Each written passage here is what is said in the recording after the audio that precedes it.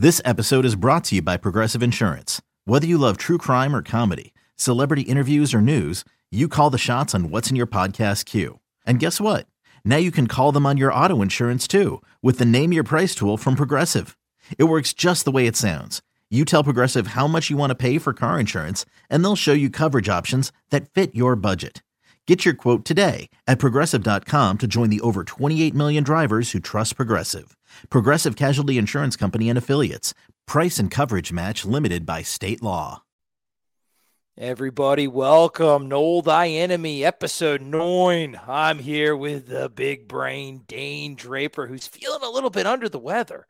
He's sniffling. He's got a fever. You can't see the video feed. I do. He looks like absolute crap, which is not exactly what I'm used to with Dane, just a guy who's looking like an absolute stud all the time. But he is on this call, 10:42 at night on a Thursday night as a college student in Tallahassee for you because he loves you to get on Nole, thy enemy, presented by Knowles247sports.com. And we're talking the Pitt Panthers. Dane, I believe that I'm going to try to get you in and out quick, but this could be your flu game, my man. Sniff away. You're not looking like $1 million. You always make me feel so much better, Trey, man. I appreciate it as always. I'm still excited for this one. It's going to be good, but yeah, maybe slightly quicker than normal so I can go grab a tissue or something not too long from now. I don't know if you have a future in politics, Dane, because I don't know if I believe the excitement, but maybe the audience does. Speaking of exciting, let's talk about Pat Narduzzi's Pitt Panthers. They, to put it plainly, kind of suck pretty bad. They are 2-6 on the season, and their 2 wins, very first game of the year against Wofford, 45-7, and then their only other win was 38-21 against Louisville, of all people, which I still don't understand at this point. And they have 6 losses to Cincinnati, West Virginia, UNC, Virginia Tech, Wake Forest, and their last game was a 58-7 drubbing against Marcus Freeman's Notre Dame Irish. As far as how they look again in advanced analytics, that's stuff that we always talk about, stuff that kind of judges the quality of play, explosiveness, effectiveness, success rate, all the things that are repeatable. Like we said, it's not the gospel, but it's going to give you directionally how good the computers think that this team is. And they're not that high on Pitt, believe it or not. 67th best team in the country with the 72nd best offense and the 51st best defense. Ugh. And that 51st best defense is very strange for a Pat Narduzzi team. Now, they did lose a lot of people. They lost a first-round defensive lineman. They lost some good linebackers. And as Pat Narduzzi decided to tell the press conference and his own players, he didn't replace them with good enough people. So that was they had a fun little mini mutiny on their hands. How that compares to Florida State, S&P Plus sees Florida State is the 8th best team in the country. We're climbing every single week. I think we were 11th last week. Now we're 8th. So finally, it's not where it should be, but we're in the ballpark with the 8th best offense and the 16th best defense. Dane, overall, what do you think of this Pitt squad? Just they're usually a tough out, especially on the road. I don't think so this year. Yeah, I don't know. I mean, I think it's not the kind of team. I don't know. I don't think you want to come in sleepwalking against any team, especially not on the road. But yeah, they haven't been very good, and they're also coming off a 51-point loss to Notre Dame, who isn't. I mean, I don't think Notre Dame is as good of a team as FSU. No, especially not on offense, dude. 58 points from that offense. They really just have Sam Hartman and a big bruising running back and not a ton of weapons on the outside, to be honest with you. Yeah, I agree with that. And I mean, honestly, that 58, it was 58-7, and that score is a little bit misleading in some way. They very much dominated that game, but Pitt also had 5 turnovers, and there was 2 special team touchdowns for Notre Dame. So that's pretty unlucky parts of that for sure. But also, I mean, when you bring up the turnovers, 4 of those were from their quarterback, Christian Veer, who's going to be making his 4th start against FSU coming up here, and it's just, yeah, I don't think it's looking great for Pitt. Like, they're not very good at anything, and FSU's pretty good at a lot of things, and they should probably just go and take care of business and honestly probably cover a 21-point spread. I would expect so too, and I think that our predictions are going to reflect that. I guess let's just start on the offense. This was a team that I remember during our preseason roundtable win shares. A lot of people circled this game, being right before that big nasty rivalry game against Miami at home, that this could be a potential trap game just with the way that the schedule configured, like early November, maybe a cold weather, maybe a gross environment on a field that's unkempt most of the time, especially coming after. I think the Steelers are playing tonight, aren't they? So that's just perfect scheduling by the old conference there. Well done, ACC, as always. Anyway, a lot of people had this as a potential trap kind of game that could be difficult. Not so much anymore, I don't think, just with the way that the Pitt has gone, specifically offensively. I mean, they had Boston College transfer Phil Jerkovic as their starting quarterback to begin the season, a guy that, if you remember a couple years ago, had some pretty high draft hype as far as the physical tools and some of the stuff that he did on the field. I think he plays tight end now. Yeah. So what? So it's been one of them seasons for old Patty Nars. So what are we thinking here, Dane? What about their offense? Anybody to look out for? Do they do anything at all good? I don't really think they do, to be honest.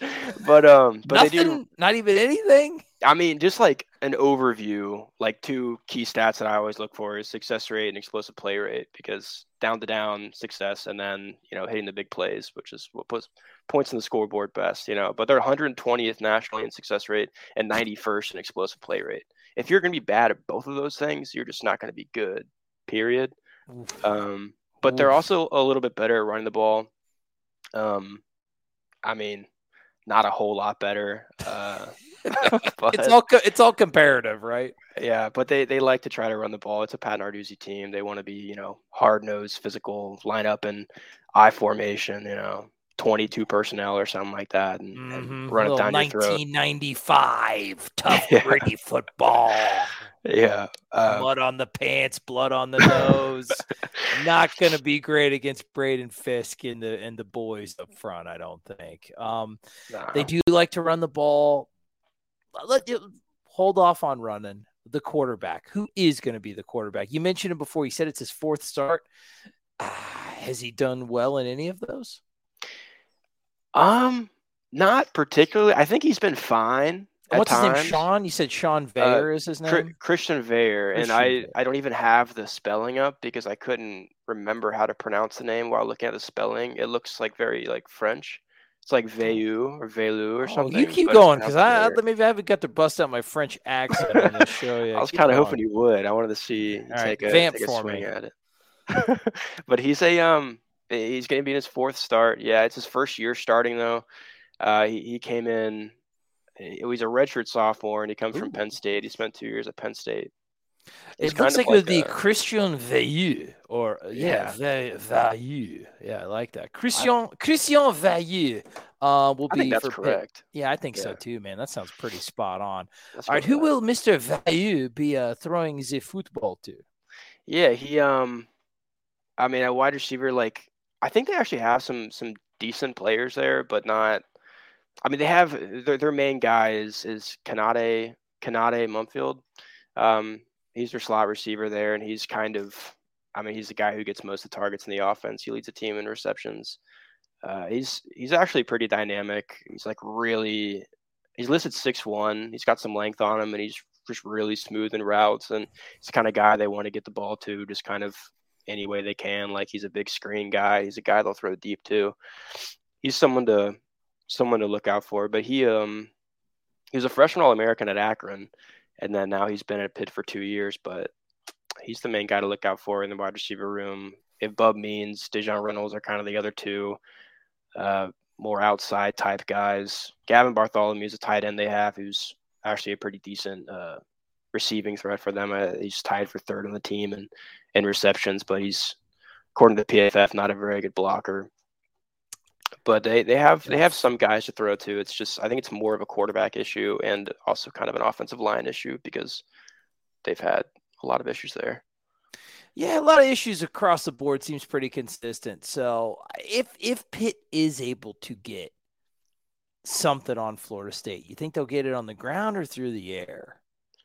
Oh man. I mean, I think probably the ground because they're a little more consistent there, and also I mean, FSU has been a little worse statistically on the ground, defending the ground game. But I mean, yeah, I don't think this is an offense that should move the ball any much at all. Like it's kind of the same thing as Wake last week, except even more so, to where it's just like a really beat up group that doesn't have a lot of guys that should really challenge you if you think you're like a playoff caliber team.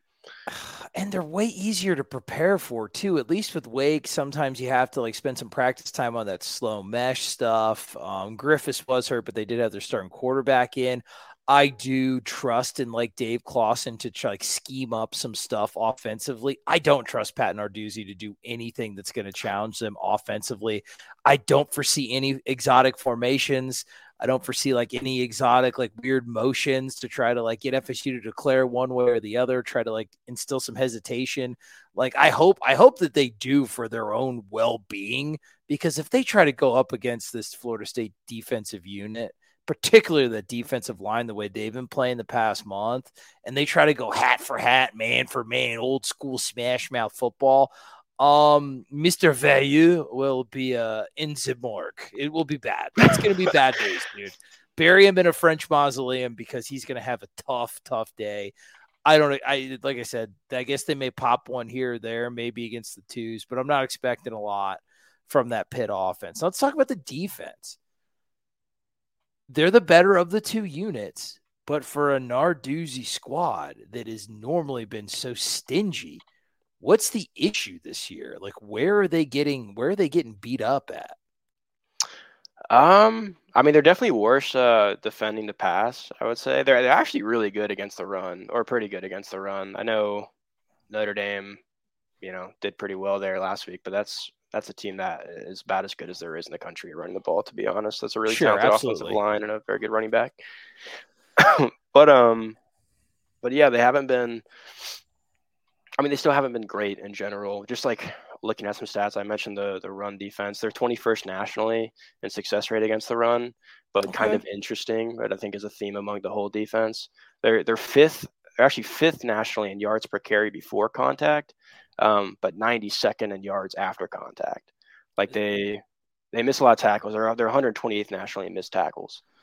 Oh no, dude! You got to get the ball in Trey Benson and Keon Coleman's hands, dude, and let Trey Benson get ahead of steam. Jaheim Bell, if their weakness is missed tackles, they're gonna have a bad day, because that's one thing that Florida State excels at. You said what did they rank against the run, Dane? Like pretty 21st in the country in success rate. Yeah, they're good down to down. I mean, they're well coached. It's Pat Narduzzi, and they're pretty like they have a lot of older guys across the whole defense too. Like they know what they're doing. I just don't think there's a ton of like excelling talent. Yeah, that can kind of make a ton of plays for you. I feel like. What about like in the explosives department? A well-coached team, do they give up explosives either through the air or on the ground? I'm just trying to think now. Florida State has done a lot better stringing together long drives, particularly the Duke game is the one before Duke just kind of like decided to punt on the season and not be any good anymore. They had to string together some really impressive drives on a team that was really trying to cap off the explosives, a really well-coached defense. But they've done a lot. They've done good at success rate stuff. But how is the Pitt defense? Do they give up a lot of explosives, or are they pretty stingy there too? Yeah, that's kind of an interesting note too, or interesting note to be made. Like they're 46 and overall in explosive play rate allowed, so they're definitely not like bad in that regard. In general, middle of the road, yeah. But they're much worse giving up passes. They're 108th nationally in giving up those explosive passes versus 28th nationally in runs. So, oh no, yeah. yeah, so a team that struggles to give up, explosive plays to the air and really struggles to tackle. And honestly, those probably correlate pretty well. Mm-hmm.